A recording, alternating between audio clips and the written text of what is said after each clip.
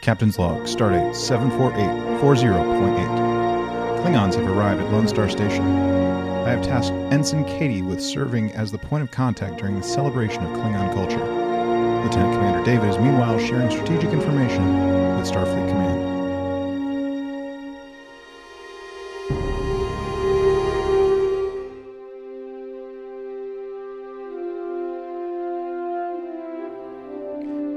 This episode of These Are the Voyages is dedicated to the Klingon Empire.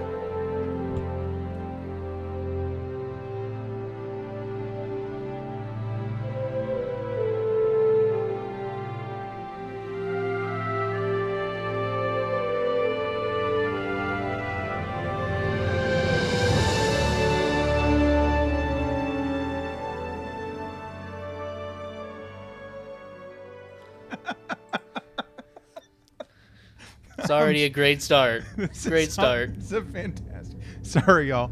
So, welcome to this episode of These Are the Voyages. I'm the captain. I'm Captain Chase McKinney, and there are a bunch of things that Klingons do not do that Eric and I were just listening and kind of sort of talking about, and it's quite hilarious. And oh goodness. The last one was great. What was it? Klingons don't allow themselves to be probed? Yeah.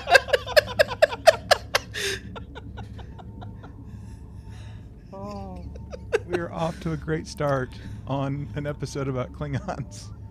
Yes, we are. Cat's out of the bag now. Well, whew, all right, let's bring it back. So, anyways, I'm the captain, and as always, I have my dear friend, my number one. You know him, the man, the legend, not the myth. As we discussed in the last episode, Lieutenant Commander Eric. Welcome back, man. How's life in your part of the Alpha Quadrant? Well, life is treating me very well. I think, isn't Kronos in the Beta Quadrant? It is. Yes, I thought so. Yeah, it's in the Beta Quadrant, along with Vulcan, if I'm not mistaken. And Romulus. Mm-hmm. All that area of like the edge of the Alpha Beta thing going on. So, cool. Well, so this is kind of random, but like we talk about like what's been going on. Like we do like a little catch up ramble sesh before we start talking about content. Now, I'm not saying that this probably could never happen with like your field and like teaching math and stuff, but I just love it whenever I can find a textbook on audiobook. Have you ever had that happen to you? No. Oh, because okay. a math textbook on audiobook makes no sense whatsoever. I mean, you never know. I mean, stranger things have happened. So, How would I read the formulas? Read the equations? Maybe they read it. Somebody's just gonna read them out loud? No, that doesn't work. You can't read me a math equation and have me understand it. I have to see it. Well, there's a class that I'm taking, and it's one of my electives, and it's on like business practice, basically. Like it's a private practice, business development kind of course, which is great because I already own my own private practice, and this is just like extra tips and stuff, like just help you become more business minded, basically. And it's, what's it called? Building Your Ideal Private Practice. And I mean, I use Audible to listen to audiobooks. Me and myself and David, we listen to audiobooks fairly often. I don't know if you do as well, but with Audible, you can get like, as part of like one of their services, 1 credit a month. So you can choose pretty much whatever book there is in their catalog and just get, it's not really a free book because you're paying for it, but just think of it as a free book, I guess. I don't know. Anyways, I sometimes I check to see if any of my textbooks are on audio, and sure enough, this one is. So your boy got it. That book title sounded like a self-help book, though. How to start your own something or other, whatever it was. Building Your Ideal Yeah, Private Practice. A building your guide ideal for private. therapists and other healing professionals. The best-selling classic, now fully revised. Was the audiobook the full audiobook or was it abridged? Because It's that's a pretty it's hefty. That's a pretty hefty book right there. yeah, it's unabridged. It's like a 12 and a half hour audio book. So, yeah. Better have some good breaks in it then. If it's 12 and a half hours. I mean, I put it at 1.55 speed so I can get through it like a little bit quicker. And so Yeah, it but seemed I'm just saying. I tried to listen to the Star Wars New Jedi Order like audiobooks, and they're abridged and they're like 3 hours long, but there's no breaks. It just like goes. It's not like end of this chapter or like end of part one. It just like literally goes for 3 hours long, and I'm like, I can't listen to this whole thing in one sitting. So it was like really difficult. sure. The I think when you were here in around like the holidays, I had just finished. I think it was Heir to the Empire, and I had the unabridged version of that, and that sucker I think is like 10 or 11 hours, and so I think whenever you're dealing with abridged or unabridged, you the expectation is, well, we've taken out all the fluff of a story, so we don't really need to have too many points of demarcation. But it's kind of annoying because, I mean, sometimes I'll read it. I'll sit in my recliner and I'll read a book, and then I'll want to like go to a chapter and like listen to the chapter like while I'm driving or while I'm working or something, and then go back to the book. And that's the thing, like with abridged, you can't really do that unless you just have like an eagle eye and you're like looking for like that really weird word that the narrator just said, Mm-hmm. Yeah, I mean, I don't know how long the Heir to the Empire audiobook was, but I listened to Battlefield Earth, the Okay. unabridged audiobook. You know how big Battlefield Earth is, right? Oh yeah, It's like 1,200 pages or something like it. The Exactly. audiobook was 49 hours. Woo. 2 days. Like, you would just turn that on, and 2 days later, it would finish. It was long. And, like the main story ended at, like, the 26-hour mark. And it's like, what the hell are they doing for 23 more hours? 20, 3 more hours or whatever the hell.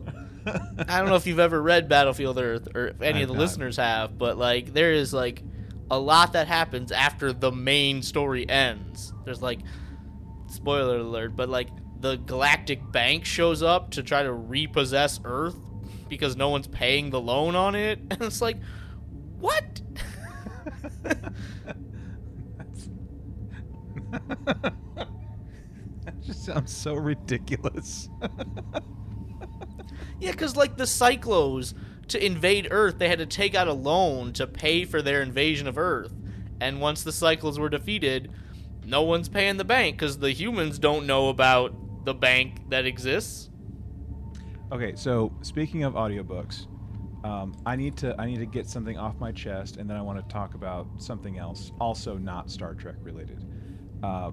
But I think I was sharing with you, I was telling some of my friends here not too long ago also that I wanted to check out the Jurassic Park books, and I mean, like all of us, we're all busy, especially like being in school and doing all the things that I do. Sometimes it's really hard just to sit down and like read a book for fun when you're like having to read a book for work in school. So anyways, I got the Jurassic Park and also the Lost World books on audiobook, again through Audible.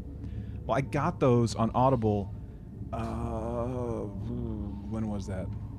At least a year ago, I want to say. And I just kind of had them there. I'm like, I'm going to listen to them eventually. They're there. And I had so much fun listening to the Jurassic Park book. I thought it was far superior to the movie. I still like the movie. Jurassic Park is still my favorite of the so far 5 Jurassic Park movies. But the book was just so good. I got really excited, like, to want to keep listening to it whenever I would stop listening to it. And I think that's like the mark of a good book, as far as I'm concerned. Book or audiobook. You can't see it, but it's like right there where my finger is. Okay. That's Jurassic Park and the Lost World right there. The book or the audiobook? The 2 books, Okay. Jurassic Park and the Lost World. They're right at the end of the top shelf. Okay. Because it's in alphabetical order, and C. Oh, is at by the author? end. Yeah. Okay. So, I got and Michael Chabon is right there. Our nice. By showrunner for your Picard. earphone. Yeah, right there. There's Michael Chabon. I can dig That it. blue one. Okay, I see it.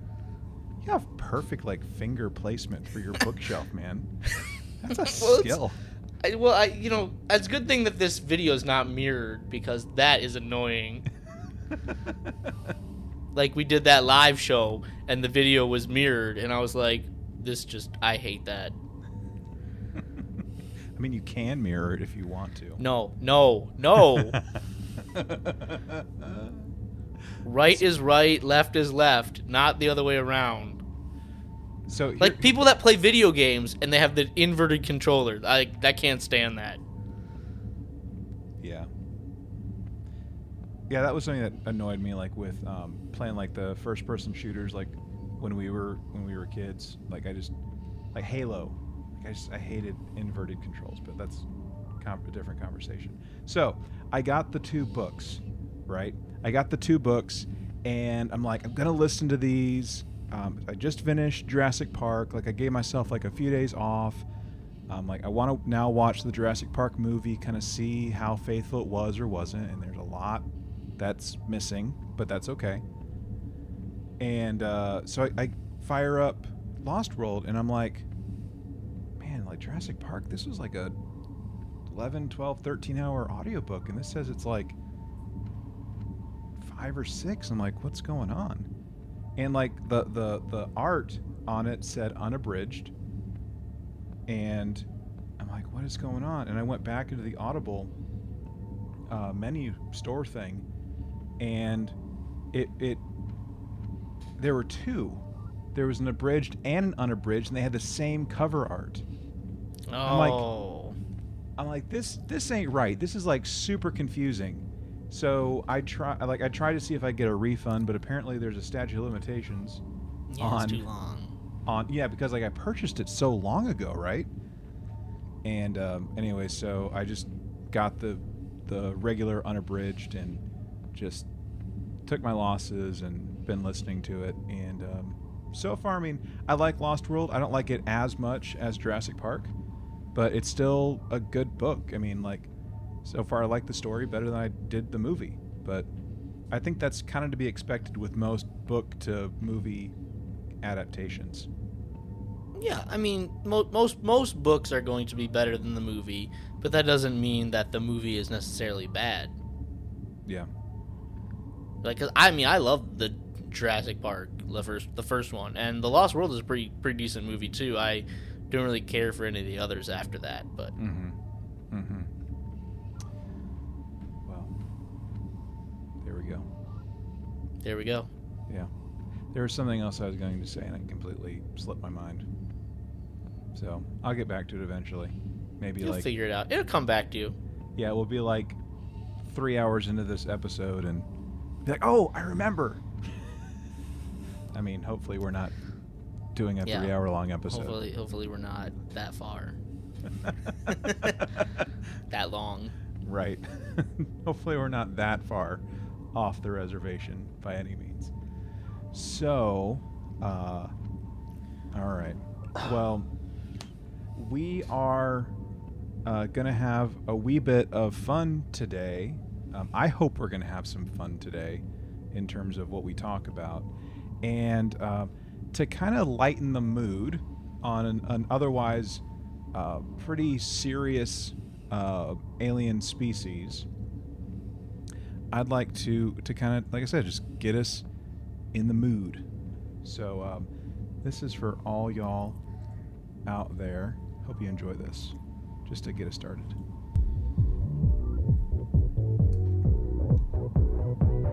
Open Klingon style. Klingon style. Kawan rotar, iku saka plajeja. Yuri datu, shakale kuku kerpin badge mau. Nuho staknik, pormak, magmak shuku hamarush. Kaler hines koplaje, kuda marush. Watcha pormak kopla. That's right. Klingon style, baby. Watcha pormak kopla. Tana mako, to watcha pormak kopla. Pormak kopla. Johnny to Tom, lose na who. Hit Johnny ho, hey, go by hey now, hey. Johnny to Tom, Eric, I'm pretty sure you've heard this before. hit Johnny show, hey, go by. Yeah, I think you played it for me once. Aswa vegetable pormak, Johnny chop chop, hey.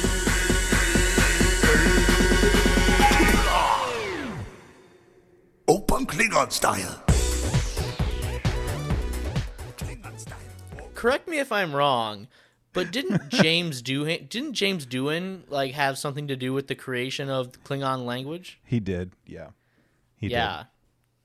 I think he was credited as of contributing like 75% or more of the Klingon language that we hear in Star Trek, like through all its iterations.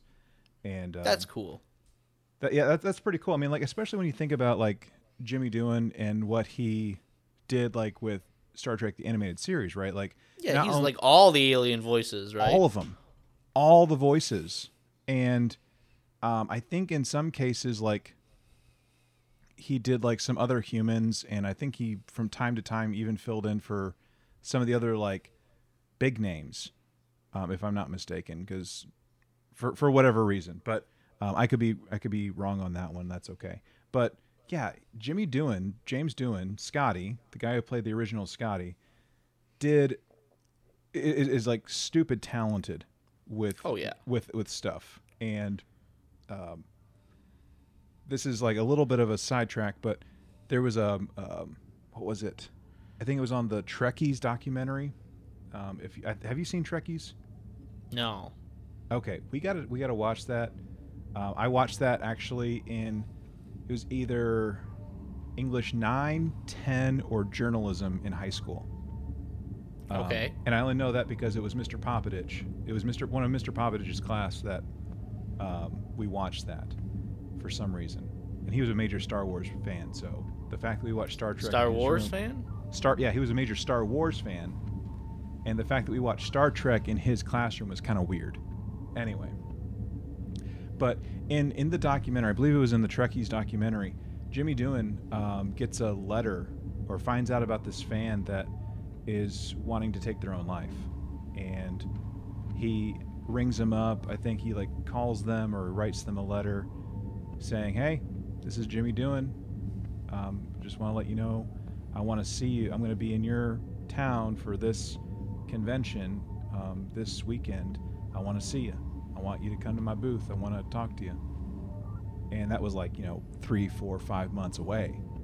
And he got a letter back from that same fan that had written to him talking about wanting to take their own life, and came back saying like, "You saved my life because you actually cared," and all the other stuff that I guess he did in between. So not only is he like talented, but he is just an amazingly compassionate man. So, Man, that's awesome. I love stories like that. yeah. Yeah. Your celebrities sometimes can be dicks, but like sometimes they're really appreciative and good people. Absolutely.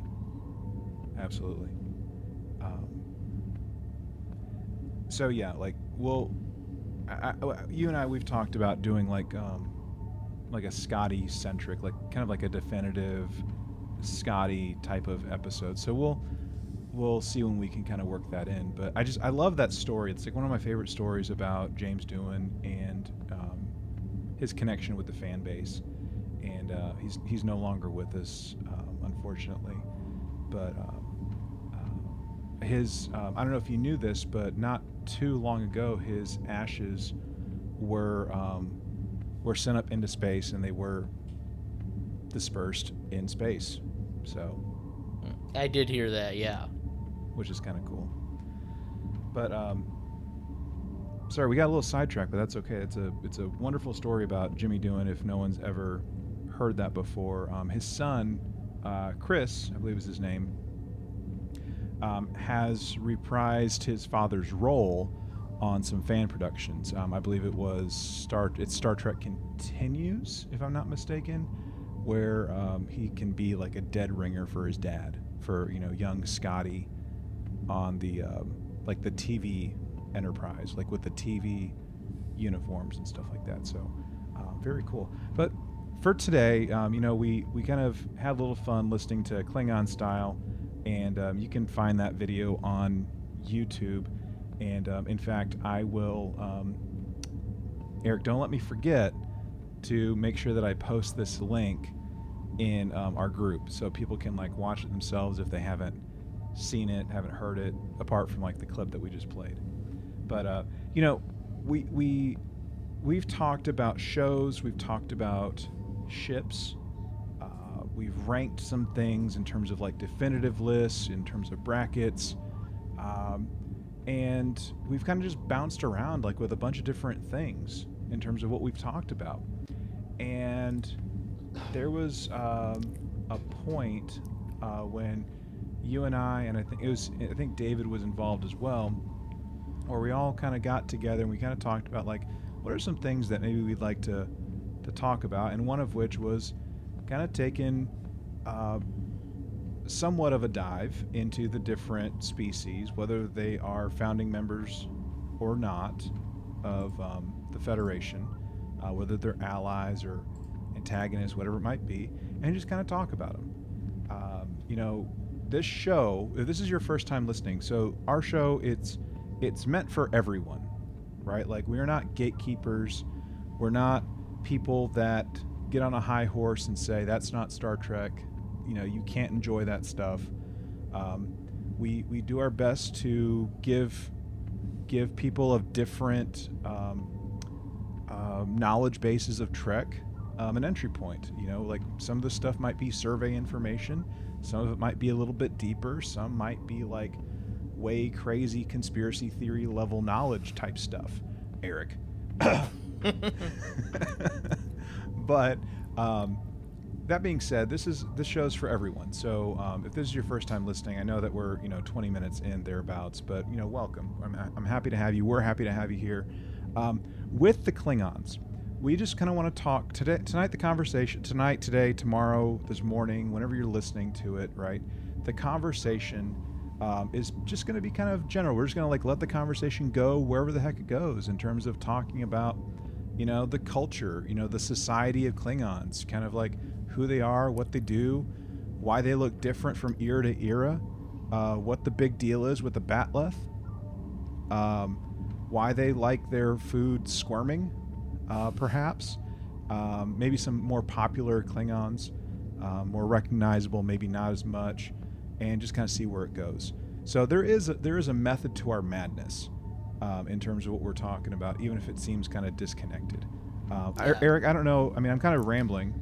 Yeah, well, are the Klingons the most well-developed alien race in the Star Trek universe?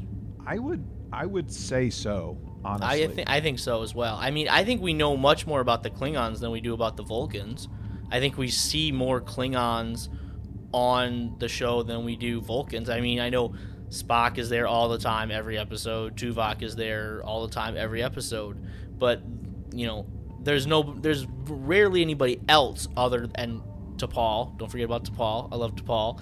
T'Pol's there, but there's rarely anybody else, right? And I feel like, yes, Worf is there, but then we get a lot of these side character Klingons. Martok, Gowron, Duras, Lursa and B'Etor, right? We get Kern, and there's a lot of story that is built up and lore around the Klingons, more so than I think there is.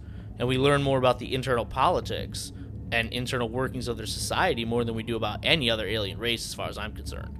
Right, because like I mean, if we think about it, I mean, we're first introduced to Klingons in, of course, the original series, where they just look like humans with a tan and some like really bushy eyebrows for the most part.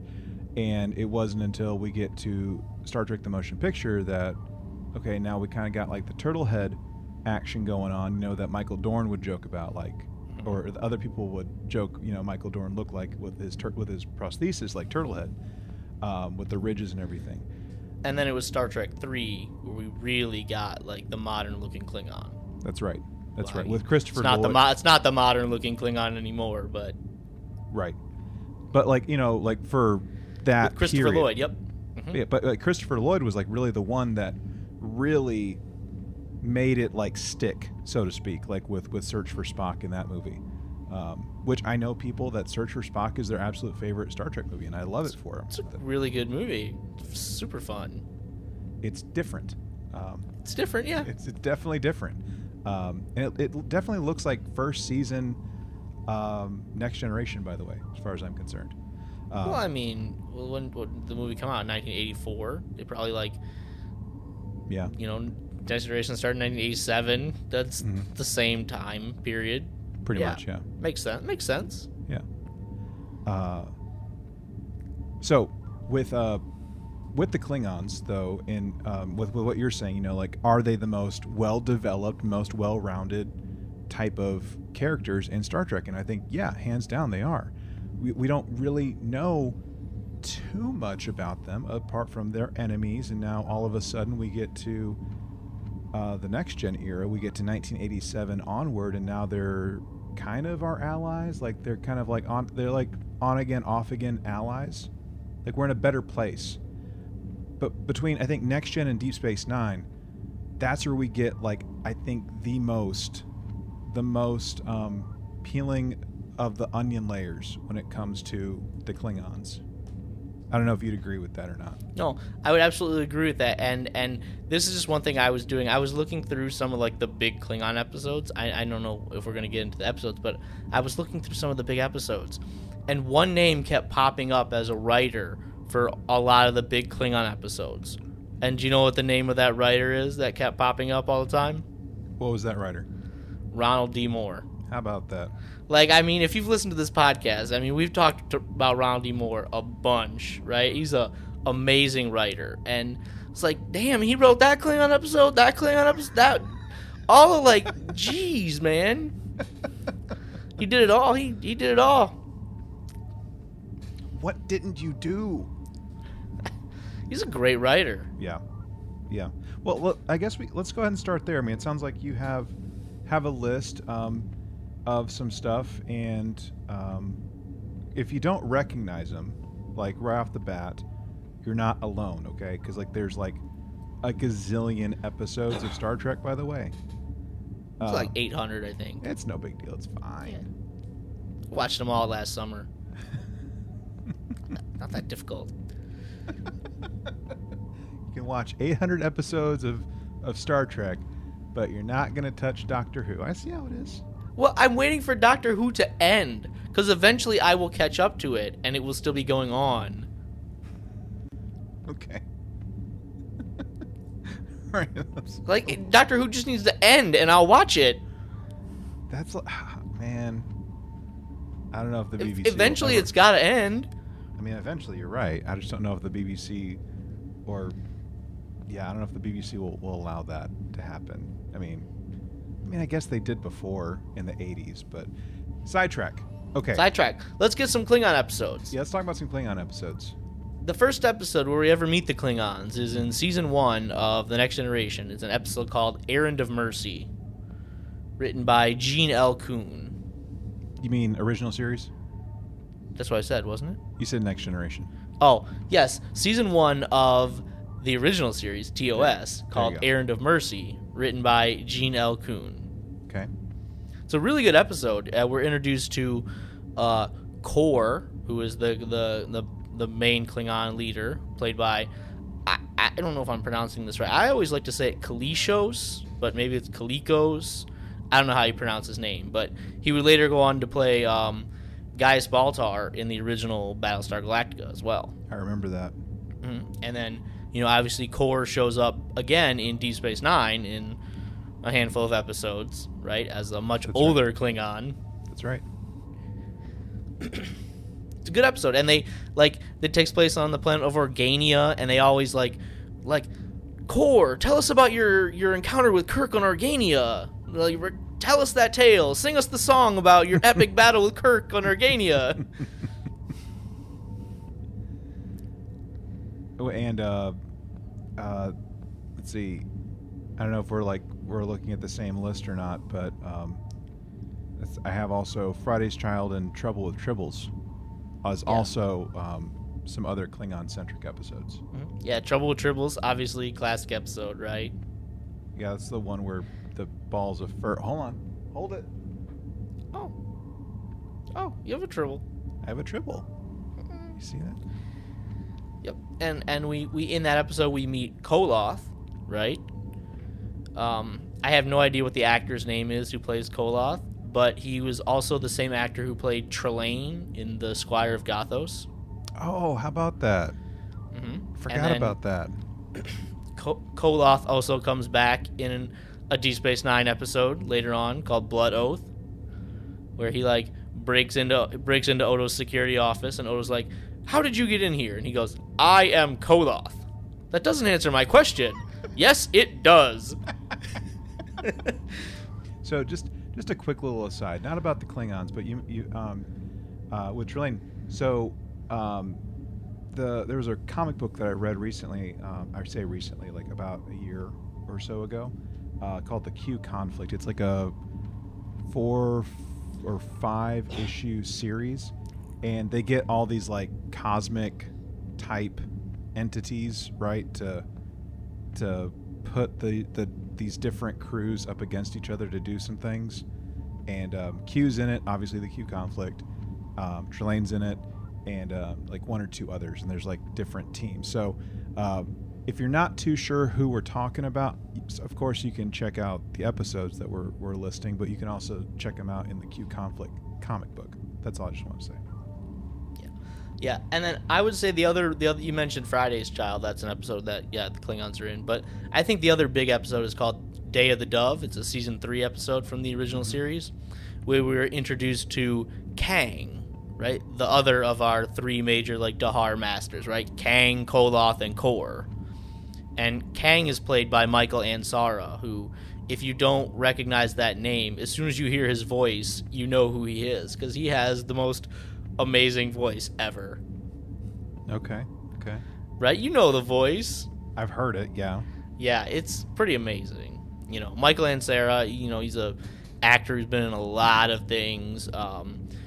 Played several different roles in Star Trek throughout the years. One that comes to mind is there's an episode where Luoxana Troy shows up on Deep Space Nine pregnant, and Michael Ansara plays her husband, or the father of that child. He's in that. I don't know what episode name that is, or what the character's name is, but Odo has to profess his love for Luoxana. What's up with Luoxana getting these men to profess their love for her publicly everywhere she goes? She's an alluring woman. That's one way of putting it. Yes.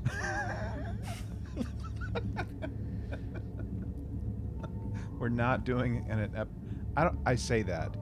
I say we're not going to do an episode on Luoxana, but just give us time. We probably will. Because why not? Yeah, and then I guess to me the other, if we're just doing original series right now, we got those 3 episodes Errand of Mercy, Trouble with Tribbles, Day of the Dove, and then obviously for the original series crew, Star Trek VI, The Undiscovered Country, right, which is the culmination of the entire story of Kirk and the Klingons that has built up since that first time we ever saw them in Errand of Mercy, and the payoff is amazing. Oh, I remember the thing that I was going to say, because you mentioned Star Trek VI. Thanks a lot, dude.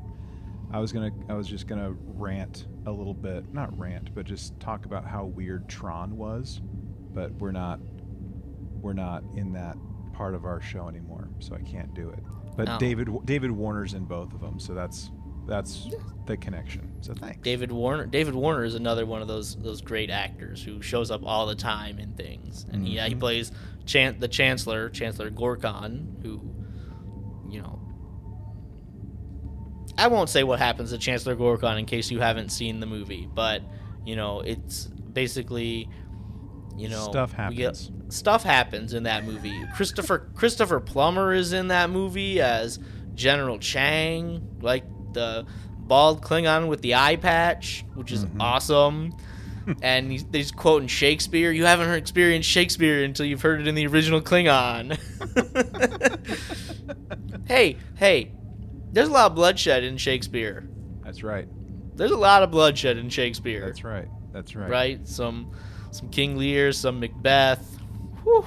Okay. I mean, it doesn't surprise me that Klingons like Shakespeare.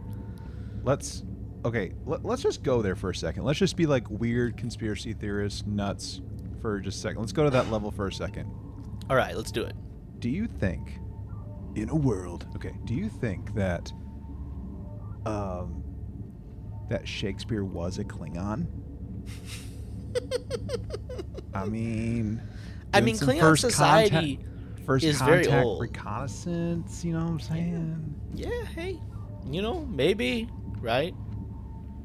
I mean, what if? Or at least there's that theory out there that Shakespeare didn't actually write the works of Shakespeare. So maybe Shakespeare was a human, but he heard the stories from an alien visitor, right?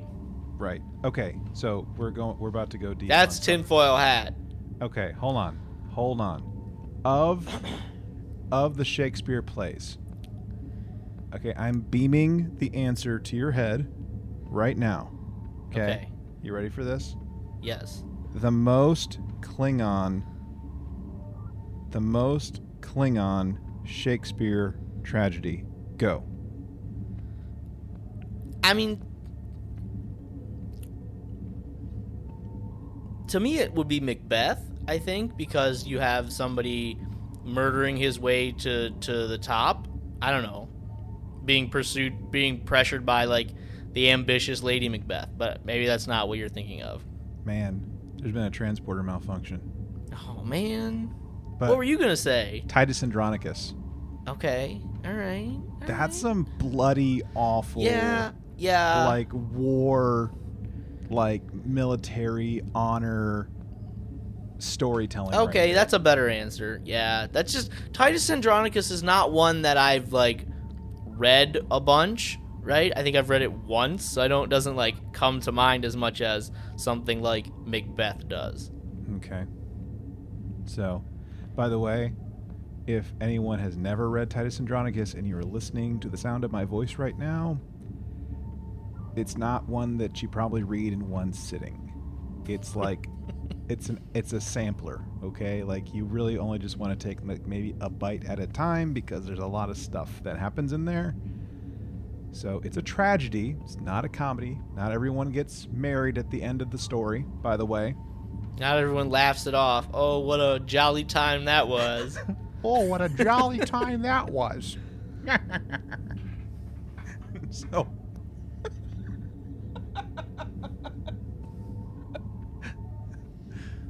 Anyway, if you do read that or Macbeth, just approach it with caution. They're both good, like, but I'm also weird. Like, I really appreciate Shakespeare. I really like reading Shakespeare.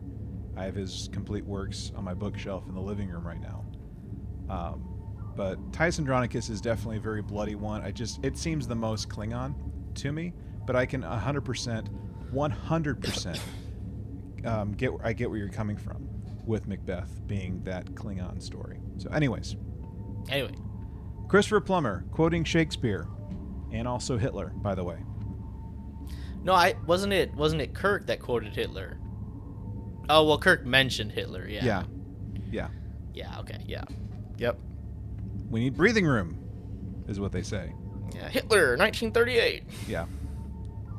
Yep, that's right. So you had mentioned, okay, so in terms of like those main stories, right? If we're looking at the original crew, we kind of mentioned it in passing to an extent with Star Trek 3, Search for Spock, Christopher Lloyd. Maybe not. Maybe it's not like a mainstay, but like I think there's some significance with that. I mean, especially like with like the turtle head design, and it really feeds like a lot of the pain, the anguish, the vengeance that Kirk has that carries him through all the way to Star Trek 6, right? Mm-hmm. So Yeah. maybe some other consideration for viewing too. I mean, it's different. I mean, it's one of the odd number ones. I don't discount odd numbered movies. I mean, they've all grown on me a little bit with time, but Christopher Lloyd's in it. So if you're a Christopher Lloyd fan, definitely check it out. Yeah. I completely derailed you, dude. Sorry. No, you didn't. No, you did not. I did not. Okay.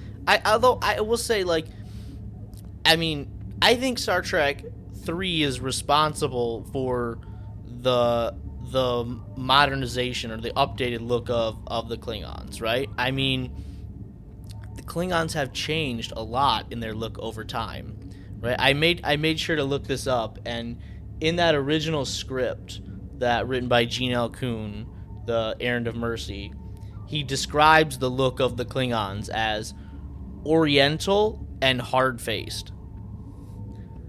And, like, they were definitely supposed to be, like, the Asians, right? At that time, we were, you were thinking we were just getting out of the Korean War had just happened the decade before. We were moving into Vietnam. And so I think that the Klingons were supposed to take on that was who they were supposed to represent, is the Asians are, like, the new emerging threat out there. Mm-hmm. And, like, if you look back on it, it's almost a little racist. I think that there are some things that, when as progressive as Star Trek is, there are some things when you look back and you're like, ooh. Because it was basically, like, a bunch of white actors with, like, shoe polish on their face and thin mustaches and trying to be Asian with air quotes. Mm-hmm.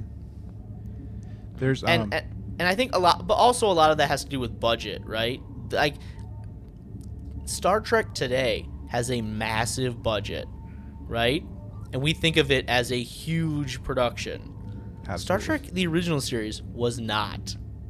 Like, I don't think people realize that. Like, hey, they really couldn't do a lot of things in the original series. So you have a lot of alien races that look similar because they just didn't have the budget to make them. Mm-hmm. And so now when you're getting into the movies and you have a big increased budget, you can do a lot more things. And that's where Star Trek 3 came along. And we got, the really pronounced cranial ridges, the snaggly teeth, I think the first time we ever see, like, what we come to associate as, like, the Klingon uniform, I think, is we see it in Star Trek 3 for the first time. It's almost like inspired by, like, a samurai outfit. And then all of, like, the red glow from inside the ship that we're so familiar with. All of that came from Star Trek 3. There was someone that from our Star Trek family, I say Star Trek family, but someone that maybe people know his name, maybe they don't, that's okay. But Robert Fletcher, I don't know if you've heard the name, Eric, but anyways, Robert Fletcher was essentially in charge of redesigning all the things, Vulcans, Klingons, and the Monster Maroon, remembering Star Trek designer Robert Fletcher. So Robert Fletcher, he designed the Monster Maroons. He was charged with redesigning the Klingons for both motion picture, for Wrath of Khan, and including Search for Spock. So I just want to read a little bit about him for a second. So, I mean, apart from, like, not only did he create the uniforms, but all, like, the little, the tchotchkes that go with it, essentially, like the different rank designations, like the pips and the squeaks to denote service in Starfleet. the security clearance button that goes on the back of your rank board for the Monster Maroons. Here we go. Let me see if my computer will not. Okay. So this is an article from Heavy.com, and this is specifically on the Klingons. And there's more out there on Robert Fletcher. I just want to read just a little bit of this since we're talking about the design of the Klingons. So though the Monster Maroons lasted until Star Trek Generations, Fletcher's designs lasted well beyond the films. The look of the Klingons that he created went into TNG, Deep Space Nine, and other series. Fletcher was charged with updating and redesigning the Klingons for the motion picture. The species appeared in the original series, but their costumes and makeup were not quite alien-looking. As reported by Memory Alpha, the look was somewhat designed based on the appearance of Genghis Khan. The version of the Klingons known today was based in part on Fletcher's idea, or at least what was termed a hairy lobster, is what they went with. So check this out. I was really thinking of lobsters, Fletcher said on the Captain Logan show in 2017. A lobster has this skeleton on the outside, so the logic is that you pursue that to a civilization that derives from people with their skeletons on the outside. Kind of interesting. A hairy lobster. Yeah. And that look carried on. I don't know when that article was written, but it said, the modern or the current look. And obviously that has changed, but almost every alien species, the look of it has changed over time, right? I mean, it just updates over time, and that's bound to happen, especially with budgetary issues taken into account. And we had a long, stable period of this is what Klingons look like, the next generation, Deep Space Nine, Voyager, and then going back to Enterprise. Like, this is what Klingons look like. And then, the J.J. Abrams came along and they looked a little bit different, right? And then, Discovery came along and they looked a lot different, right?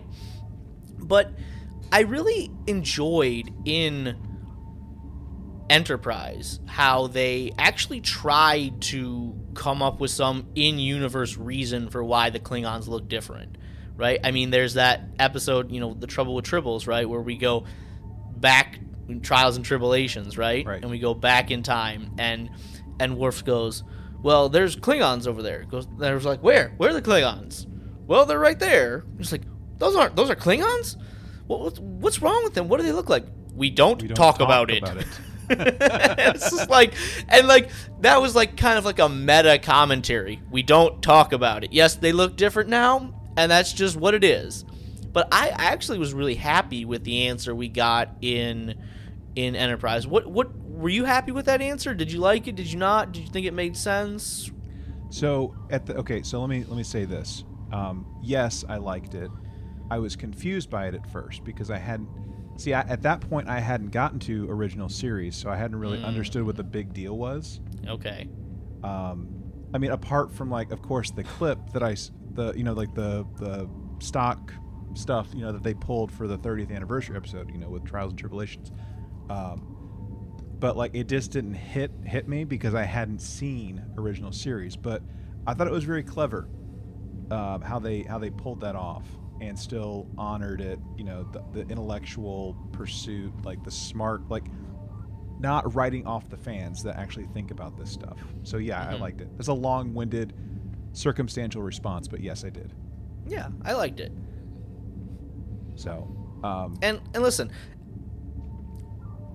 if we'll just finish up this look conversation, and I'll just mention Discovery with our space vampires, Kling orcs, whatever you want to call them, I understand the new show wanting to redesign its aliens in a certain way, right? I mean, look at the Andorians. The Andorians look slightly different in Discovery. They have eyebrow wedges. I don't know what to call them. They're not eyebrows, but right here above their eyebrows, there's wedges. And Tellarites have tusks now, and right, aliens look different, right?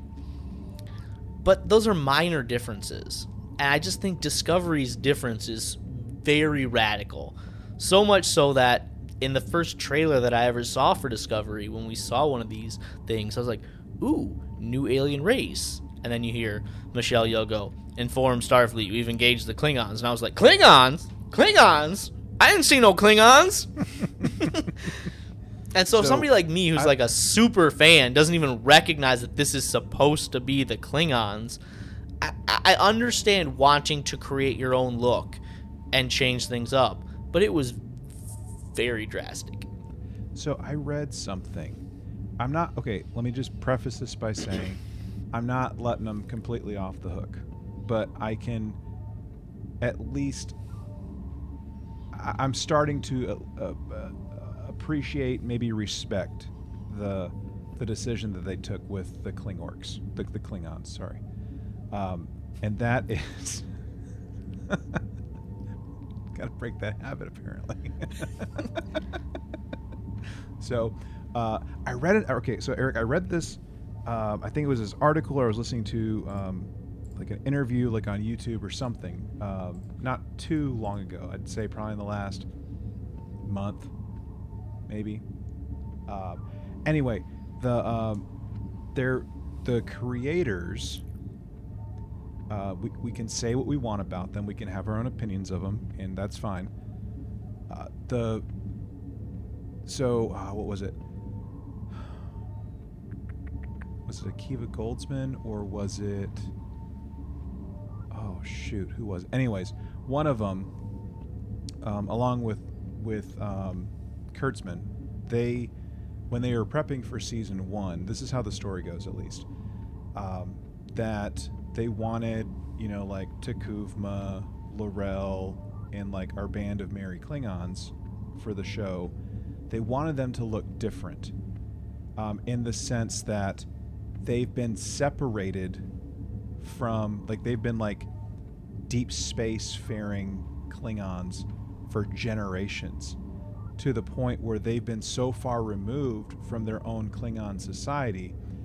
That's what's caused them, or that's why they do look so different, is because they've been separated from their society for so long on their own, like, generational ship, or however the heck they explained it in the interview, which I'm kind of okay with. I get that, but then why do all the other Klingons from the homeworld look exactly like them? And that's my problem.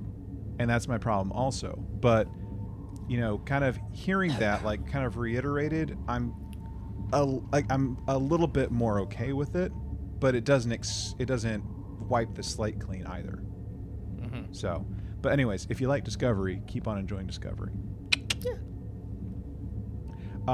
But okay, so one more thing about Robert Fletcher. So not only did he, redesign, keep adding to the Klingon look in Motion Picture, Wrath, and Surge, but he also was in charge of, like, developing the Klingon, uniforming, the Klingon costuming and stuff too, like, which,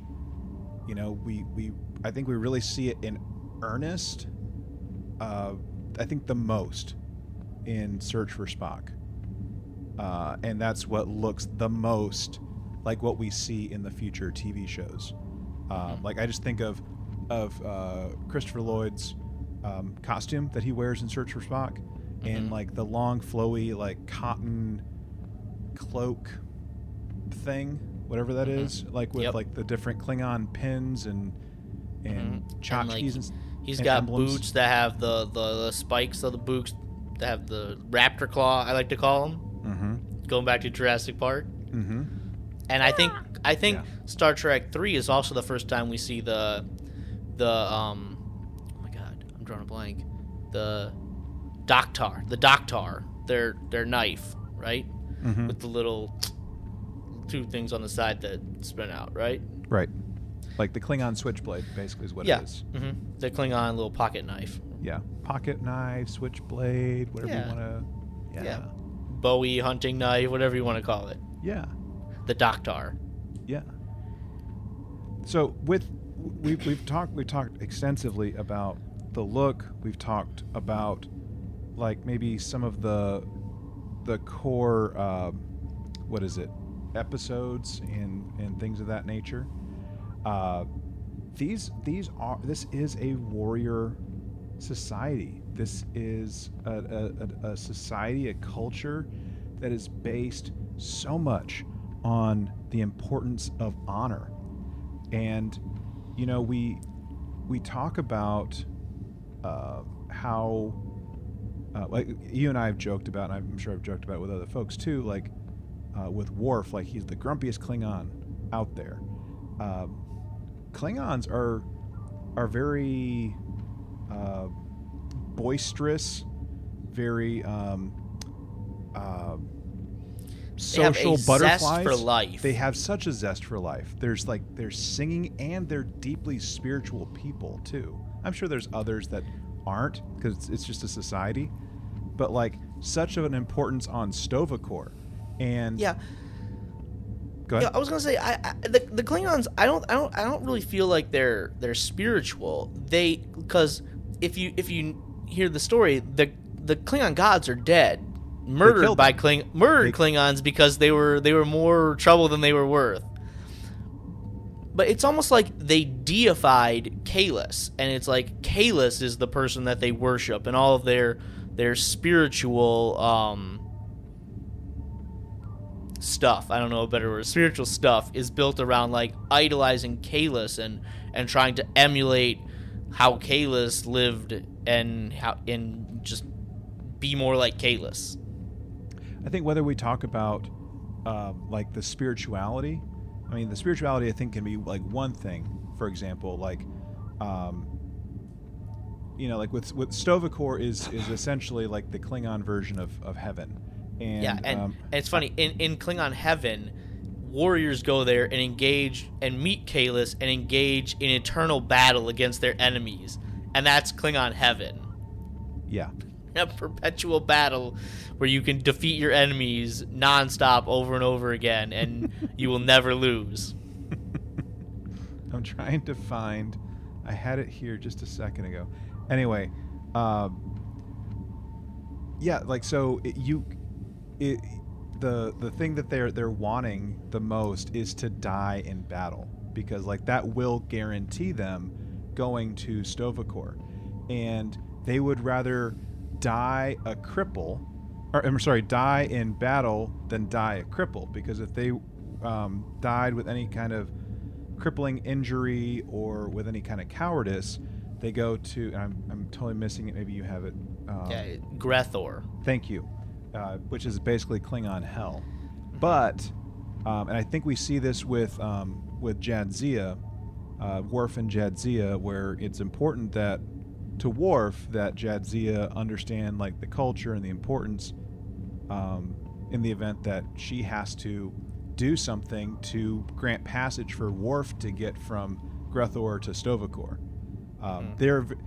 Apart from that, though, like we see throughout a lot of the shows and the movies, I believe, the role of ritual, like how important rituals are for Klingons and their society. Yeah. So I was saying I don't think they're spiritual, but they're definitely very ritualistic, and rituals play a big part in Klingon society. I mean, Worf mentions there's so many rituals that like they have to do, and I mean, and then Jadzia, because she's gonna marry Worf and join the House of Martok, and she has to go through all of these rituals, right? And there's a lot of stuff. I mean, I think maybe my favorite ritual is the death ritual, right? So you want to get into Stovacor. That's like the ultimate goal for any Klingon warriors, to get into Stovacor, where you can engage in an eternal battle against your enemies, right? Right. And so if you die a death that grants, in battle, victorious, or you do some heroic deed, you die, and the other warriors that are present, they open up your eyes, and then they yell super loud up to the heavens, and they're like trying to scare everyone in Stovacor, and as a warning that this warrior who has just died in battle or done something heroic is now coming, and you better be afraid. Mm-hmm. I love that death ritual.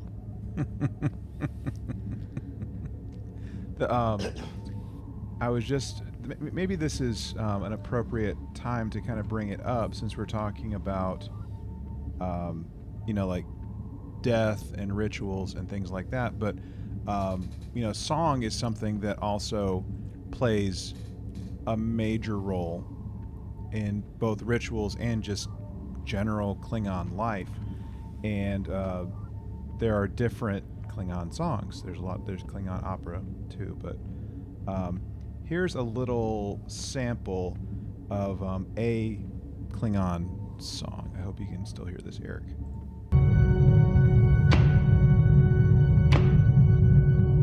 Koi keles puk lod, koi puk bek pu, ya ba ma o sheju wi, se ma chu me u, ma shu ma yang and ma jo chu, and bei yin ma sa wo ku. Ba ma ze ze e shu chi ga, ba ma ji be ba re, ma shi ta ku ma ze no ma chu ta, ma o. Koi keles Claude. Koi puk me pu. Y'all get the idea. Yeah, they sing that before they go into battle as like a tribute to Kalis and say, "Hey, we're gonna fight and win this battle." I think that particular one where the female Klingon started singing just then, that was from a Deep Space Nine episode, I believe, where you're gonna have to help me out on this one. Yep. It was an older Klingon, I believe, that went in the place of Worf. It was like supposed to be like certain death. No, I think I think you're thinking of a different episode. Am I thinking of a different episode? Yeah. So that episode that you're thinking of is called Once More Into the Breach. Right? That is the one I was thinking of. Yeah. And that's the last episode appearance of Kor, right? Kor, the first ever Klingon commander we see in the original series, is now basically an old man with dementia, and the Dominion War is going on, and he's like, I'm a great warrior. How do I have no place in this war? Is there no more glory for me to be had? And so now he gets this chance to go one last glory where he can sacrifice himself in a heroic deed and guarantee his place in Stovacor. Yeah, that was the one I was thinking of. Thank you. But I think the episode where that song comes from is and hold on one second before I think about that. Once More Into the Breach, written by Ronald D. Moore. But I think the episode where that song comes from is called Soldiers of the Empire, which is in season 5, and it's the one where Martok is given his first command after he's freed from Martok is given his first command, right? But he's like gun shy, and so the crew's about ready to mutiny, and Worf is trying to like encourage them to sing the song.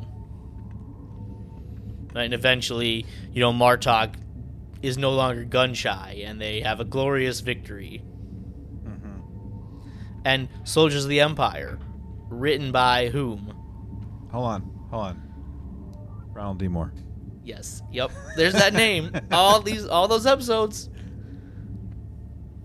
It's like he gets it or something. I don't know. He gets it.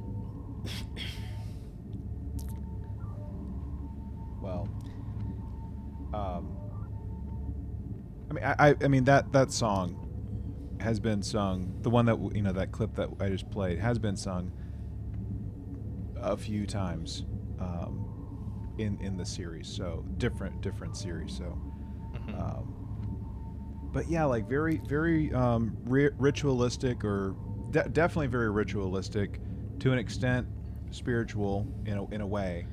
Maybe not the same way we would typically see it like here on Earth or with other species that we've met in the Star Trek series or anything like that.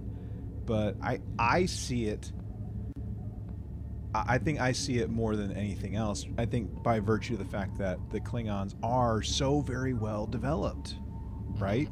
As an alien species, more than anyone else. And I think it's partly Ronald D. Moore that we can blame for that. Yeah, I mean, when you have one guy who's writing all of these things, it's not like it was this story and this society was tried to be pieced together by several different people. It was, one guy who was writing all of, they set him aside and said, "Okay, you're gonna write the Klingon episodes. Go for it."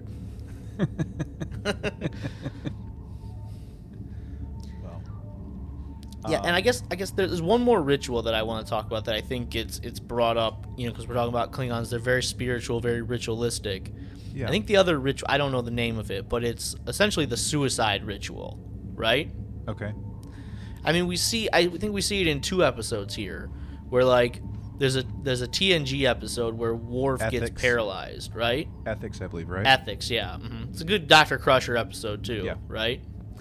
It's actually more of a Crusher episode than it is a Worf episode, because he's just kind of lying on a hospital bed the entire time.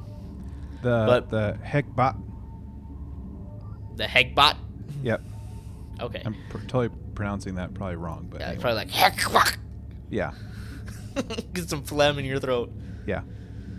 But yeah, so if a warrior can no longer fight in battle, then his closest relative or the oldest son or a close friend is supposed to help him commit ritual suicide. And that is seen as honorable and can get him into Sto-vo-kor because he can no longer fight. And then Worf asks Alexander, his young son, to basically kill him. And you can imagine how that went over, right? If you know anything about Alexander. Right.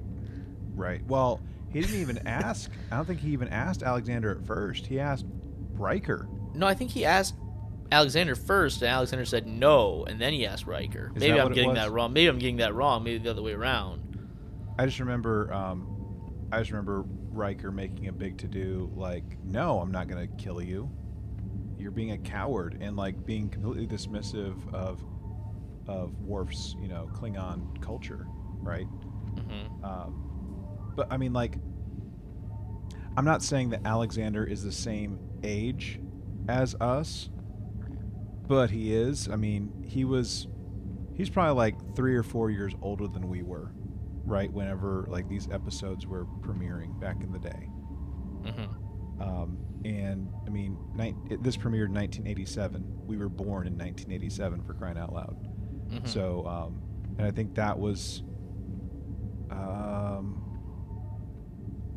that was probably a season 3 or 4 episode. That might have been 4 or 5, somewhere around there. Okay, so we're talking somewhere between 1990 and 1992. So Mm-hmm. we were 3 or 5 years old when this came out. We're totally dishing out on our age right now. So Mm-hmm. Alexander's 8. We're asking an 8-year-old to kill his dad. Mm-hmm. What? Yeah, it's tough. It's tough. Especially an 8-year-old a Klingon who has shown no interest in being a warrior up until that point. Exactly. Mm-hmm. Exactly. But I mean, then again, you see the same ritual later on. Kern, Worf's brother, comes to Worf and says, I want you to kill me. I want you to commit this ritual suicide because I have no place in Klingon society because of you. You and your honor. Worf was so worried about his honor that he didn't even think about Kern's honor and how Kern would be dishonored because of the choices Worf made, which, I have a problem with the Klingon honor, right? Gowron says, Worf, you won't do exactly what I want, which means you have no honor. But Worf's like, no, I'm the one with honor. You have no honor. and the it's whole honor. It's the word honor almost has no meaning. The whole society is supposed to be built upon people being honorable, but as soon as you disagree with somebody, you have no honor. And I think if we're talking about this era of Star Trek, where Worf is the poster boy for Klingon, he's our entrance into Klingon society. I think we're supposed to see Worf as the most honorable of Klingons, by virtue of him being a main character. But right after him, I would probably go with Martok. and I think a lot of the storyline around Worf and the things that he did, it tried to, and at this point in Deep Space Nine, I think we're in season 4 of Deep Space Nine, which is the first season Worf was on Deep Space Nine. Mm-hmm. But we had had Warrior Part 1 and 2. Yeah, but we had all 7 seasons of him in The Next Generation and Generations the movie, which he really didn't have anything to do in that movie. But that's we had that conversation before. So I think we've just had so much storyline of Worf, and we've seen a lot of the choices that he has made, and we have come to see him as doing the honorable thing, right? I mean, okay, listen, spoiler free. I don't know, spoiler free. We saw the decision that he made, in The Next Generation to accept discommendation or dishonor, right? He willingly accepted dishonor to save the Empire, essentially. Save the Empire, in air quotes, right? Because of other people who acted dishonorably. And so we have built up this time of seeing Worf as the big honorable character. Yeah. With the complexity of honor and what it means to be Klingon, I do have another clip that I would like to highlight, and this is from Deep Space Nine, actually. We've been talking about, I know we have some folks out there that love Deep Space Nine. That's your jam. Here's a little... I'm one of them. I'm one of them. I know you're one of them, yeah. Here's a little sampling of, kind of what it means or how to be Klingon. Here we go.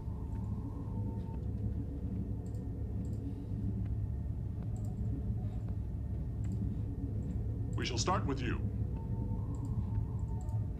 I am waiting. I don't understand. I am not interested in excuses. Are you a Klingon warrior or an Alvarian dung beetle? I really don't see the point. Do not look away from me. I called you a dung beetle. I heard you. And what is your response? You should have your eyes examined.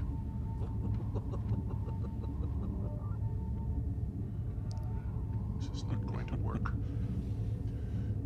It is not enough to look like a Klingon. One must act like one. Perhaps it is better if I went... Ah! Are you questioning the validity of my plan? Very convincing, Captain. But was it your intention to challenge me to a battle to the death? No, not at all. The next time, do not strike me with the back of your hand. Use your fist. Yeah. So... Yeah, I love that. It's like at one point, Worf goes up to O'Brien. He's like, "Why do you stand so far away from me when you talk? A true Klingon gets up in the face of another." Mm-hmm.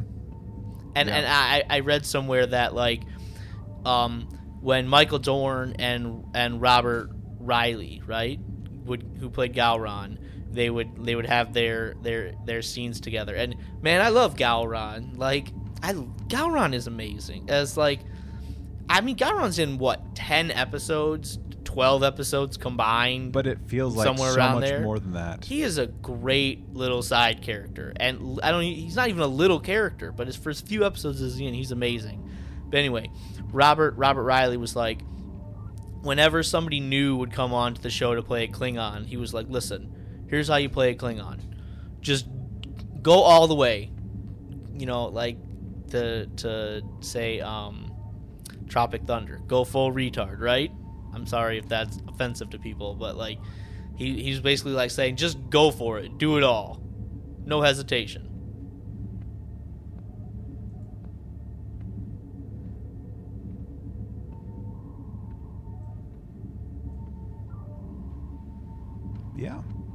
Yeah, what happened? I don't know. That's okay. I don't know what just happened. I got some trouble with tribbles, apparently. Yeah, he was like, just go for it. Deliver your lines. Go for it. Go all the way. No hesitation. Don't hold back. And apparently, the scenes between Worf and Gowron got, so intense. They were you remember that Friends episode where that guy's, spitting on Joey's face? And he's like, "Why are you spitting on my face?" And then they're, they're just, getting into it. And, they have to wipe the spit off everybody's face. Well, apparently that's what it was like all the time between Worf and Gowron, or Michael Dorn and Robert Riley. They were just have spit covered all over their faces after every encounter they had, because they were just like super close to each other and just like full on into it. How about that? That's a little interesting trivia fact there. So for people that were just listening to that clip, right? Like that was from Apocalypse Rising, season 5, episode of Deep Space Nine.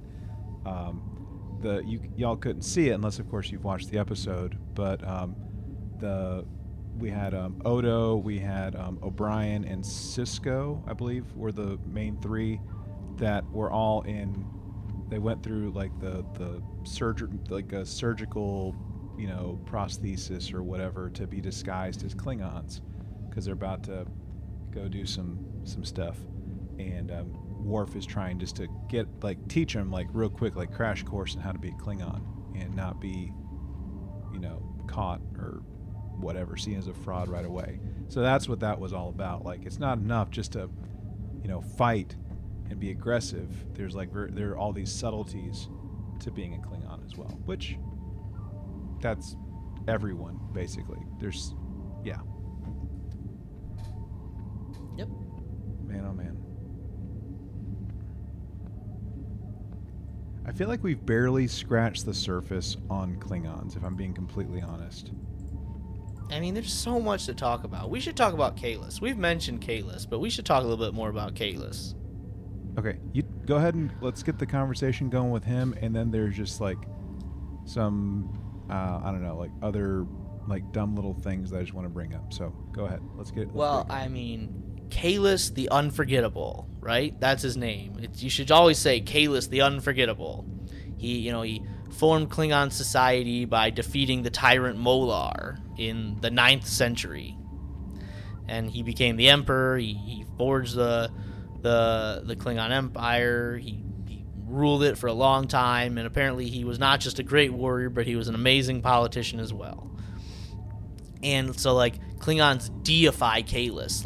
Everybody wants to be exactly like Kahless. Kahless is essentially their god. He's the person that they worship. Cults have been built up around Kahless. I think there is a cult of Kahless. I'm sure I've heard that somewhere. Probably in Discovery. I don't know. But so there's that episode in season 7 of the Next Gen where I don't remember what the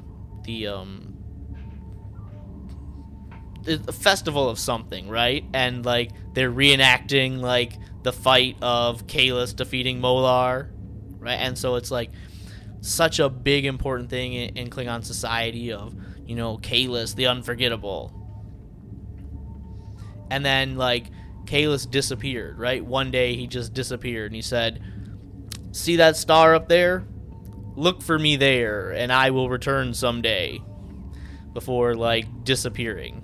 Right. And that star was a star, and the planet around that was Borath, right? And this goes back to the religion that you were talking about, the spiritualness, is then Borath became one of the most sacred places in the entire Klingon Empire. And I think that's maybe I don't know if it was the cult of Kahless that maybe Discovery called it, I don't know. But the essentially a monastery was built on Borath, and it was a shrine to Kahless, and people would make religious pilgrimages there to Borath, seeking spiritual enlightenment or whatever, praying for the day when Kahless would return. And then, Discovery introduced something else happening on Borath, which, whatever. I really don't dislike Discovery, people. Please, don't think that.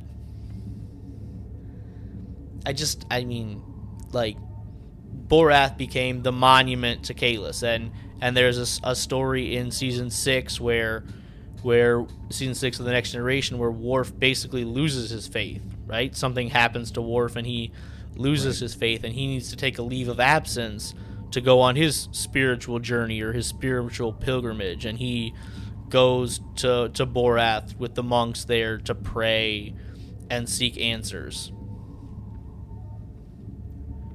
and then some stuff happens while Worf is there, because stuff always happens when Worf goes places. Exactly. Like he unknowingly becomes a terrorist on a vacation planet. You know. Did he unknowingly become a terrorist? I think he knew what he was doing. It's questionable. We'll go with it. Yeah, but then trouble followed Worf when he went on his spiritual pilgrimage, and then Gowron showed up, and more stuff happened, and then Gowron and Worf had a falling out, right? After they had been buddies for a while, now they're not buddies anymore, and they'll become buddies later. So yeah, like with Kahless, I mean, he is seen as like the epitome, perhaps, of what it means to be a Klingon. He is like the model for all Klingons, really, out there, and how they should act, how they should condone themselves. He is a pillar. He is the pillar of Klingon society. And the thing that I think is kind of cool, kind of interesting, like with society, like, of course, like Kahless gets like all the credit, as doing all these things, as uniting, right? That he united all the houses, right? Like with Klingon society up until, T'Kuvma and everything that we experience in Discovery, and like L'Rell and everything that happens there. But like he brought them all together, which is really stinking cool. And then there's like another story in Deep Space Nine, where I think it was a story regarding like the Batleth of Kahless, if I'm not mistaken. The Sword of Kahless. Sword of Kahless, yeah. That's the name of the episode. And I think it ended up being like, I think they found one, but it was a fake, right? Is that what it was? No, they found it, right? Was it? I thought there were yes. two for some reason. No, the way I remember it is that Kor, More the Kor. first Klingon commander we ever see, shows up, and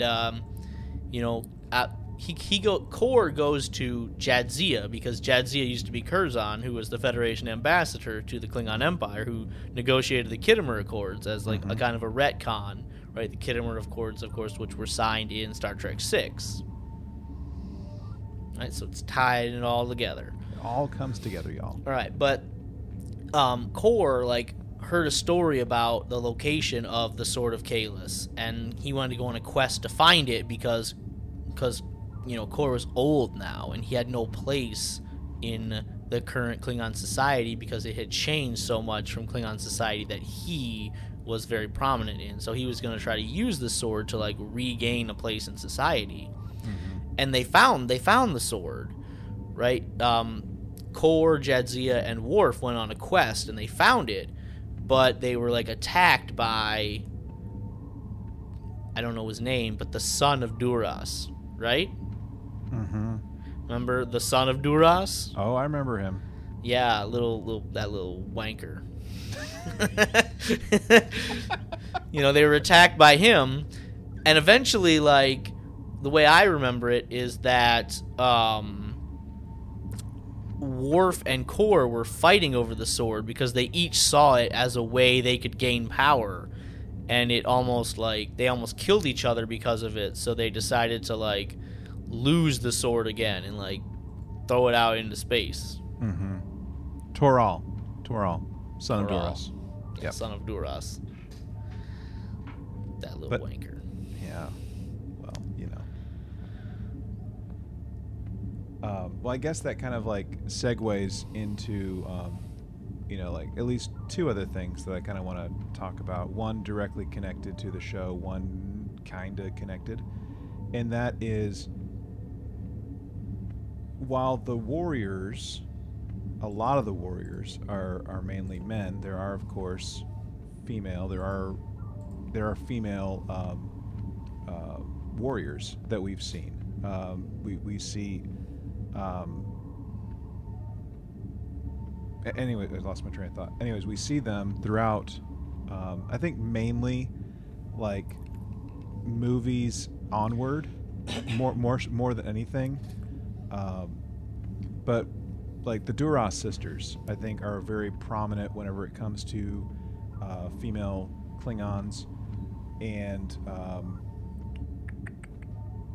of course we have B'Elanna, who's half Klingon in Voyager, and she's like wrestling with her two competing heritages. There's literally an episode where she is wrestling, where her human and her Klingon halves are fighting each other. Mm-hmm. And the fear of like, what's it gonna mean, like, with me having a kid, and I'm not gonna say anything beyond that. What's it gonna mean for me to have this child, like with me being half Klingon, half human, and whoever I have a kid with? What's it going to mean, like, especially with us having this kid, in a remote part of the galaxy. We don't know when we're gonna get home and how our child, the child, will be accepted. So a lot of really good Klingon development and stuff that's going on. But the thing that, apart from B'Elanna, I mean, we see her in a Starfleet uniform. But I think the thing that distinguishes, sorry y'all, that distinguishes female Klingons the most, in terms of like how they dress and stuff, is there's a lot of cleavage that's being shown for the female Klingons. Yes, Like, there is. Very much in your face. Mm-hmm. That's true. And that is all I'm gonna say about that. Well, I mean, yes, Lursa and B'Etor have some very prominent cleavage. That is absolutely 100% true. But I also think they're not just there for cleavage, right? I think they have an interesting story.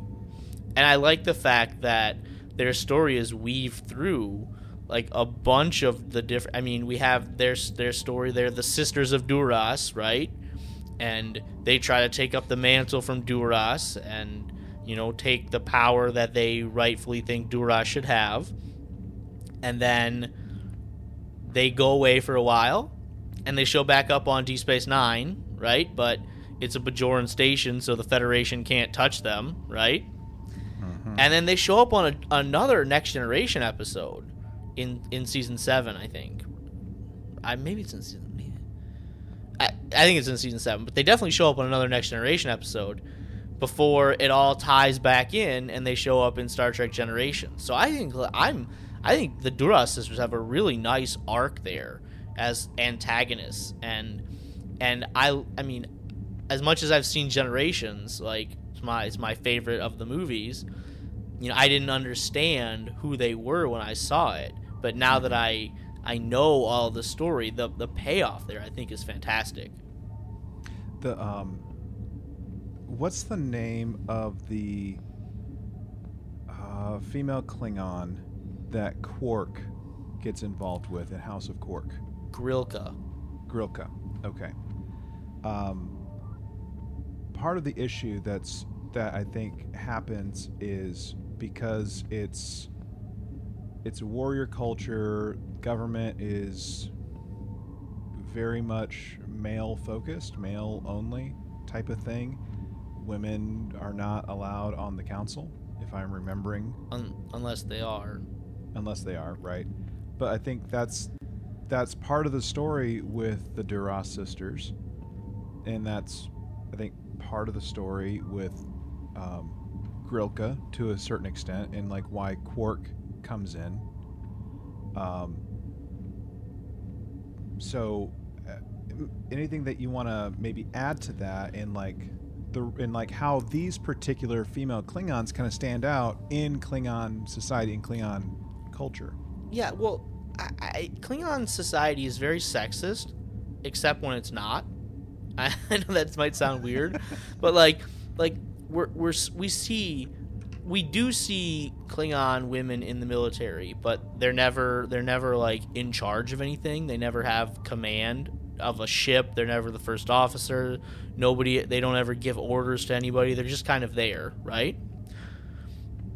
And then we see, the whole Duras situation. Gowron says women may not serve on the council, but then, like, okay, let's go back in time now, right? Which is really forward in our universe, right? We see in Star Trek VI, I totally forget her name, but Gorkon's daughter is named the Chancellor of the Klingon Empire, which took place before Gowron said that chronologically.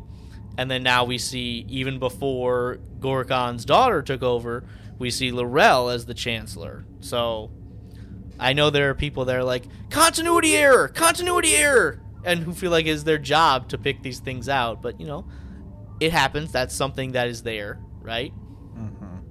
So, and then I said, okay, women may not serve on the council, but then Klingon society's like, you always hear them say all the time, we view women as our equals in all things. And you hear Worf say that a bunch. You hear other Klingons say that a bunch as well, that we view women as our equals. Well, do you really? And I think Fair that's point. kind of like, I think that's kind of what Discovery was trying to do in its storyline with L'Rell, as they were trying to make a commentary on that. She was somebody that was marginalized, I feel like, at the beginning, right? When we see her there as just one of Takuma's followers, and she was kind of like brushed off to the side, and she tried to take over leadership there, but then, Cole, right? Cole came in. Cole from the House of Kor, right? Came in and basically, made a better offer to all of the people that L'Rell was trying to lead, and they all just like abandoned her. And so they were trying to make a point of like a marginalized female in the society then can become the ruler. And then in season 2 they tried to show like her struggle of, yes, I have the position, but do people really respect me? Right.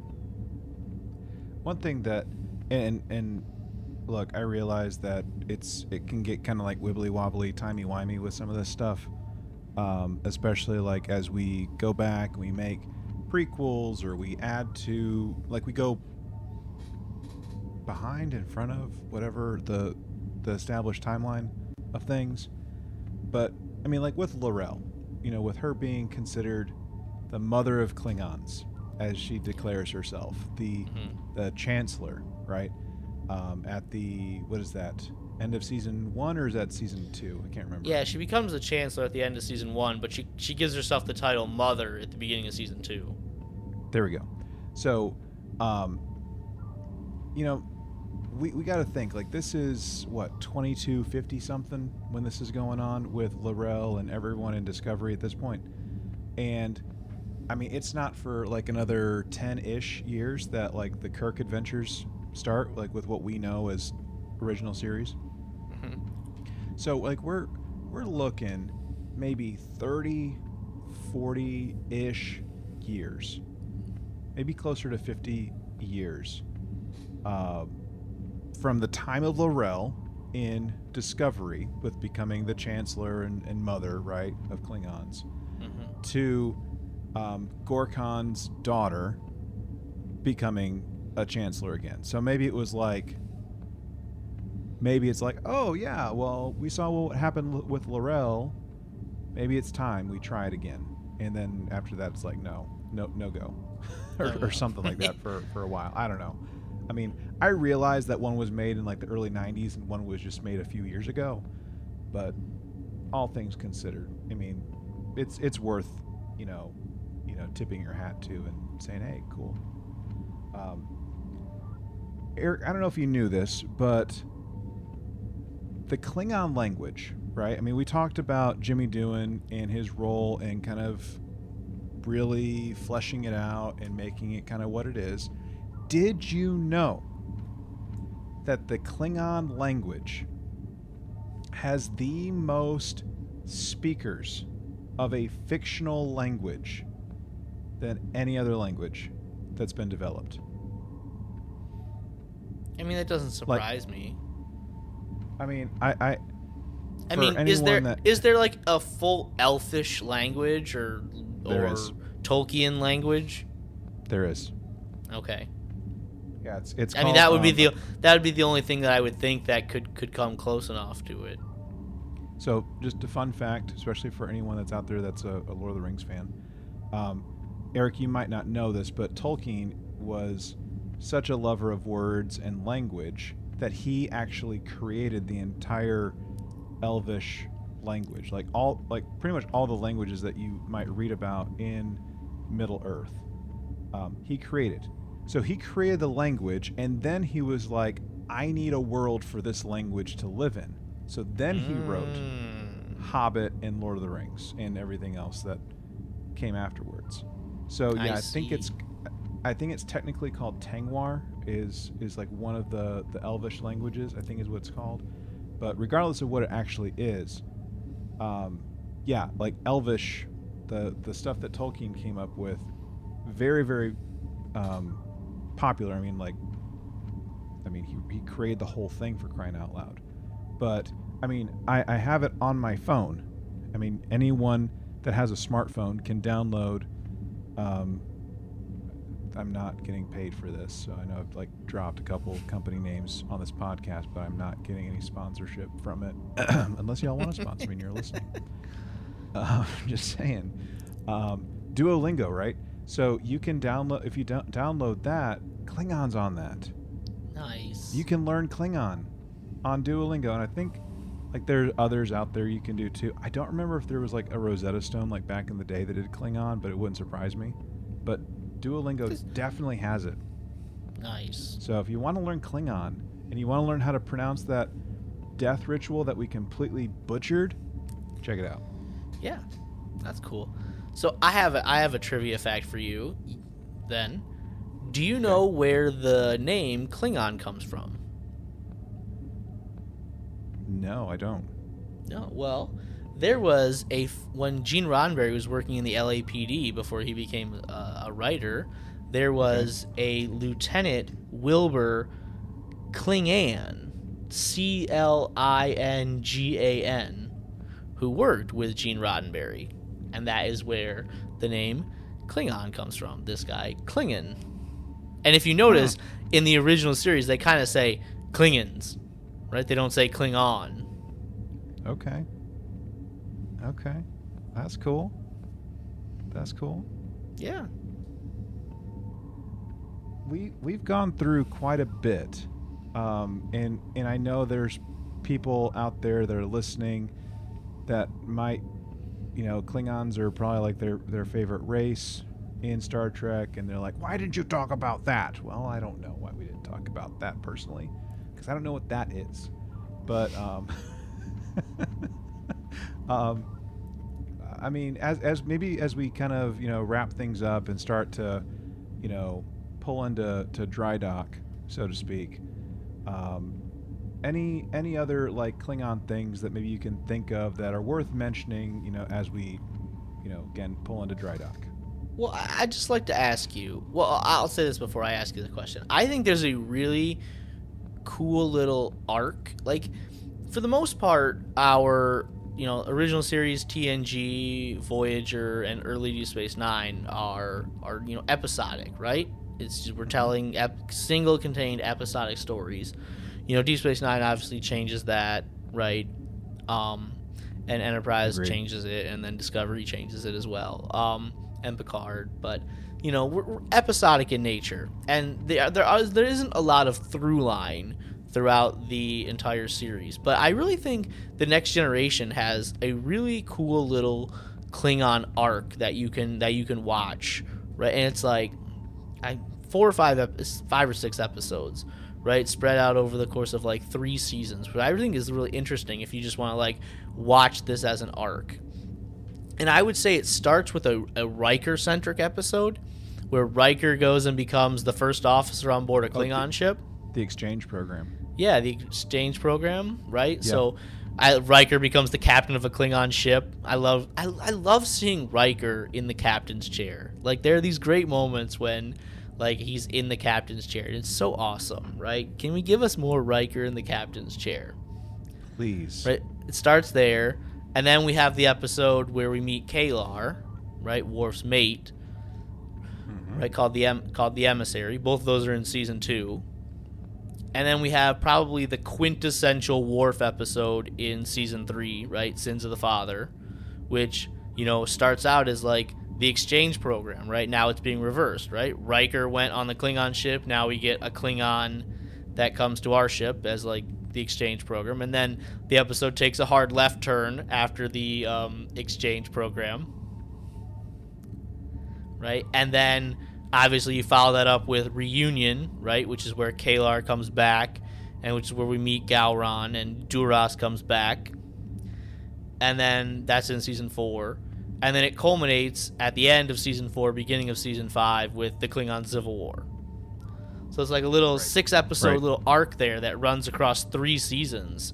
And, you don't normally think of The Next Generation as having arcs, but I think it's like a fun little thing if you just want to, like, watch this little mini arc, 6 episodes long. Yeah. And you mentioned like this arc that kind of is a Riker Worf kind of back and forth kind of thing in a way. More Worf, I think. But let's not forget the role that Picard has played too as Chadich, which simply means second. Like to speak on, like to support, to speak on behalf of, like in terms of like making an argument. It's like almost like an attorney to an extent. Is maybe like a fast and loose way of playing with that term, but just the fact that we talk about Kirk and his role, like that all these captains, right? Like Kirk and like what he deals with early on, and how it culminates in what we see in Undiscovered Country. Picard serving as a Chadich, right? In terms of like all the stuff of like rights of succession for the Klingon Empire. How Janeway works with a half-human, half-Klingon engineer who also happens to be formerly Maquis. So like a lot of dynamics going on with that. Sisko, in terms of being forward-thinking perhaps, in asking Worf, who's wanting to quit Starfleet, to kind of I'm painting with broad strokes, Eric, so just give me a little room on this one. Like to be the one that kind of brings the Klingon situation under control and to try and get Klingons off the station, because they're kind of like becoming like tribbles on Deep Space Nine, for crying out loud. Like they're everywhere. They're everywhere. And how Archer, I'm trying to, thread this thing. How Archer, he's like the first contact, like it's his first experience with a Klingon, and how that like sets the trajectory for future exploration. So like the role that the Klingons have played in the relationship that they've had with the captains and vice versa has been a very fun and rewarding thing to see. And we are not doing the Klingons any justice with this discussion, just with it being, we're an hour and a half more into this and we've barely scratched the surface. I mean, this could be like an entire, like, week by week, or like this could be like 2 months worth of like week by week discussion of Klingons, and we probably still wouldn't be done with it because there's just so much to it. But fascinating, a very fascinating and fun society that can kind of rub you the wrong way when you first meet them, but you learn to love them when it's all said and done. That's right. You do love them. Or you love to hate them. One of those two. Yeah, one of the two. Just depending on where you're at. All right. I'd like to ask that question. I'm going to put you on the spot. Give me one or maybe two. Like, if you single out one, maybe two. These are like the Klingon stories. Whatever you want. Is it the best? Is it your favorite? Is it the most important? Like, give me one or two at the most, stories, Klingon stories. Klingon stories. Is it can be the best, it can be the best, it can be your favorite, like most important. Give me your Klingon story.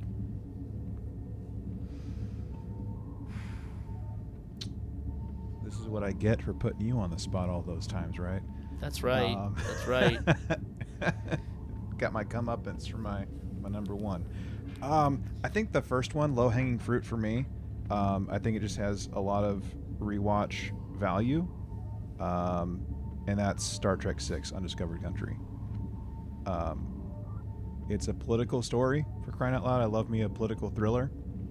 Yep. It's a culmination of the original series cast. It's a culmination of the Star Trek movies, as far as I'm concerned.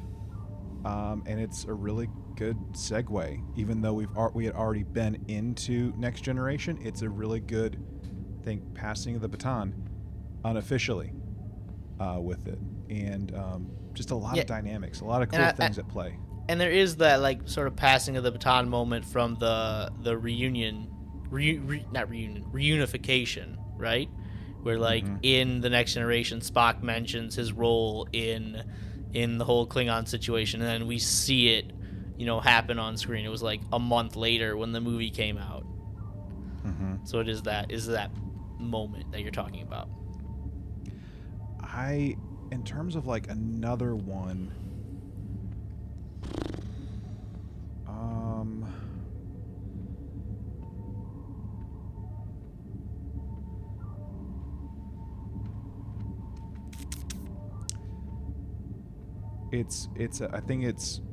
I'm gonna just take Captain's prerogative on this one. I think I got like maybe a tie or just a toss-up with the other two, and that is going to be both from Deep Space Nine. Hope you're proud of that one.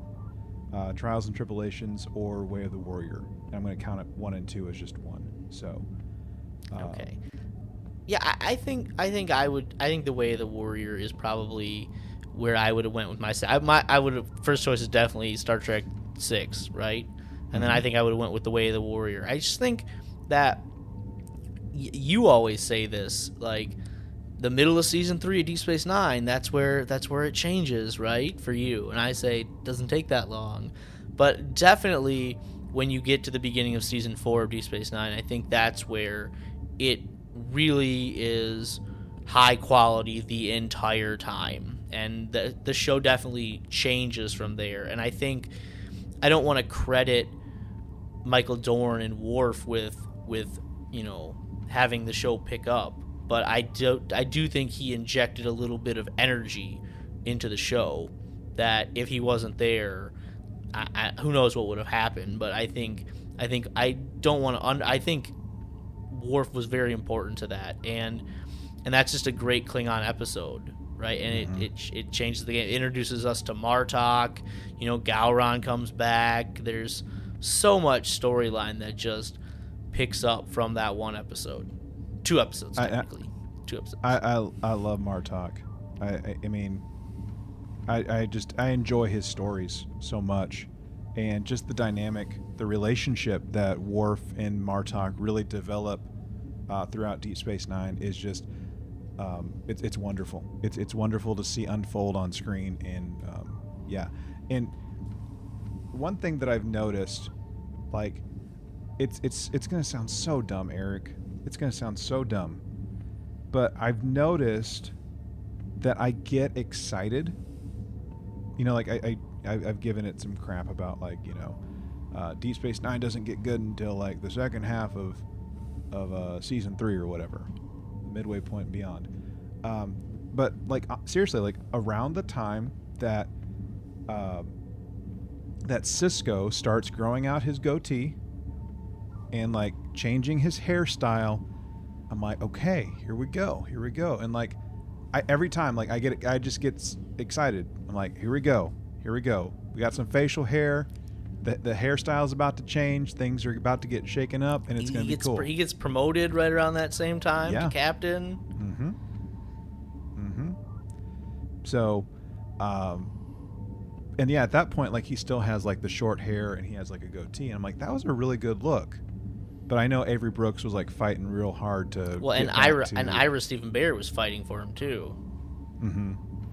So, but anyways, we're not talking about Sisko, but no. Anyway, we will at some point. At some point, we'll have a good conversation about Ben Sisko. We have to. We have to at some point. Like, yeah. all our captains are fantastic, and they bring something unique to the story of Star Trek. So we'll do some kind of captain summit or something. I don't know. We'll do something talking about captains. But it sounds like you and I, we're on the same page when it comes to the Klingon, the two that kind of stand out the most. Mm-hmm. So, honestly, if I'm being completely honest, I did not expect our conversation to take this long. I mean, but even when you say that, but then you also said we could talk like two months, I right? know. There's so much good Klingon lore to talk about.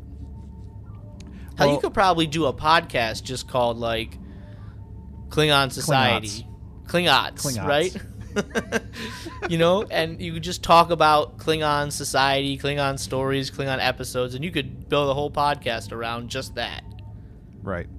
All right, Eric, get after it. Go ahead. That's the spin-off, right? That's a spin-off. Yeah. These are the Klingons. These are the Klingons. Keeping up with the Klingons? Keeping up with the Klingons. We got to get the name just right. Yeah. Oh, Lord. Well, I say that I didn't expect it to take this long because, I didn't. Eric and I, we never really share notes.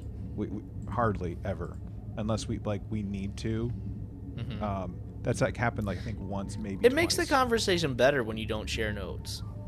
Exactly, and we kind of just talked like this is kind of what we want to kind of touch on just a little bit in terms of section headings, so to speak. And anyway, here we are. We're at the end of the episode, and I had a wonderful time talking about Klingons and just kind of parsing through it. And there is more. And if you want us to talk more about Klingons, please let us know. Don't keep it a secret. Let me know. You can tweet Eric at NotReallyEric on Twitter. Just kidding. He doesn't have a Twitter. Or hate tweet Eric, right? Yeah, whatever. I'm going to create that Twitter handle, NotReallyEric. All right. I'm just going to give it to you. Here's your username. I mean, I'll never look at it, so I mean, it could exist. Like, you could just be like making a joke right in front of me that I don't get. Anyway, I had a great time as usual talking with you, dude. Always fun talking Trek with you, and always fun, having the conversation out there with the listeners, So. Yep, always fun. The conversation, it's not just Eric and I. The conversation doesn't just stop when, this recording that you're listening to ends. I mean, it continues on. So make sure that you connect with us in all the places. We're on all the socials, Facebook, Instagram, and Twitter, all at TRTVPod. You can learn more about us. You can, check out our social media, send us a note, all that stuff really, really easily at trtvpod.com, where we do have merch for sale. And I'm right now, if you're watching this, I'm currently rocking the USS Vigilant Crew shirt, which you can find on the website, and you can get that if you want to. Highly encourage it. Comes in a variety of colors. You can support the show that way. You can tell your friends about it. Share it on your socials, whatever it might be. Give us a download. We appreciate it. However you support the show, it means so much to us. So thank you very much for coming back and listening and telling your friends about it. Whatever you do, thank you. Anyways, if you want to get in contact with us but beyond the website, you want to send us an email or something, trtvpod@gmail.com. You can also send us a voice-only transmission, 817-752-4757. Just remember, there is a 3-minute time limit, and your comments may be used on a future episode of These Are the Voyages. Finally, if you believe that today is a good day to write, make sure you get it to us at the Lone Star Station, P.O. Box 2455, Azle, Texas 76098. All y'all, thank you for not being a patak, and as we leave here to eat some gok and drink some blood wine. That's it, right there. And just remember, as we leave here today, may you always, always, always remember to Qapla', and to boldly go and make it so.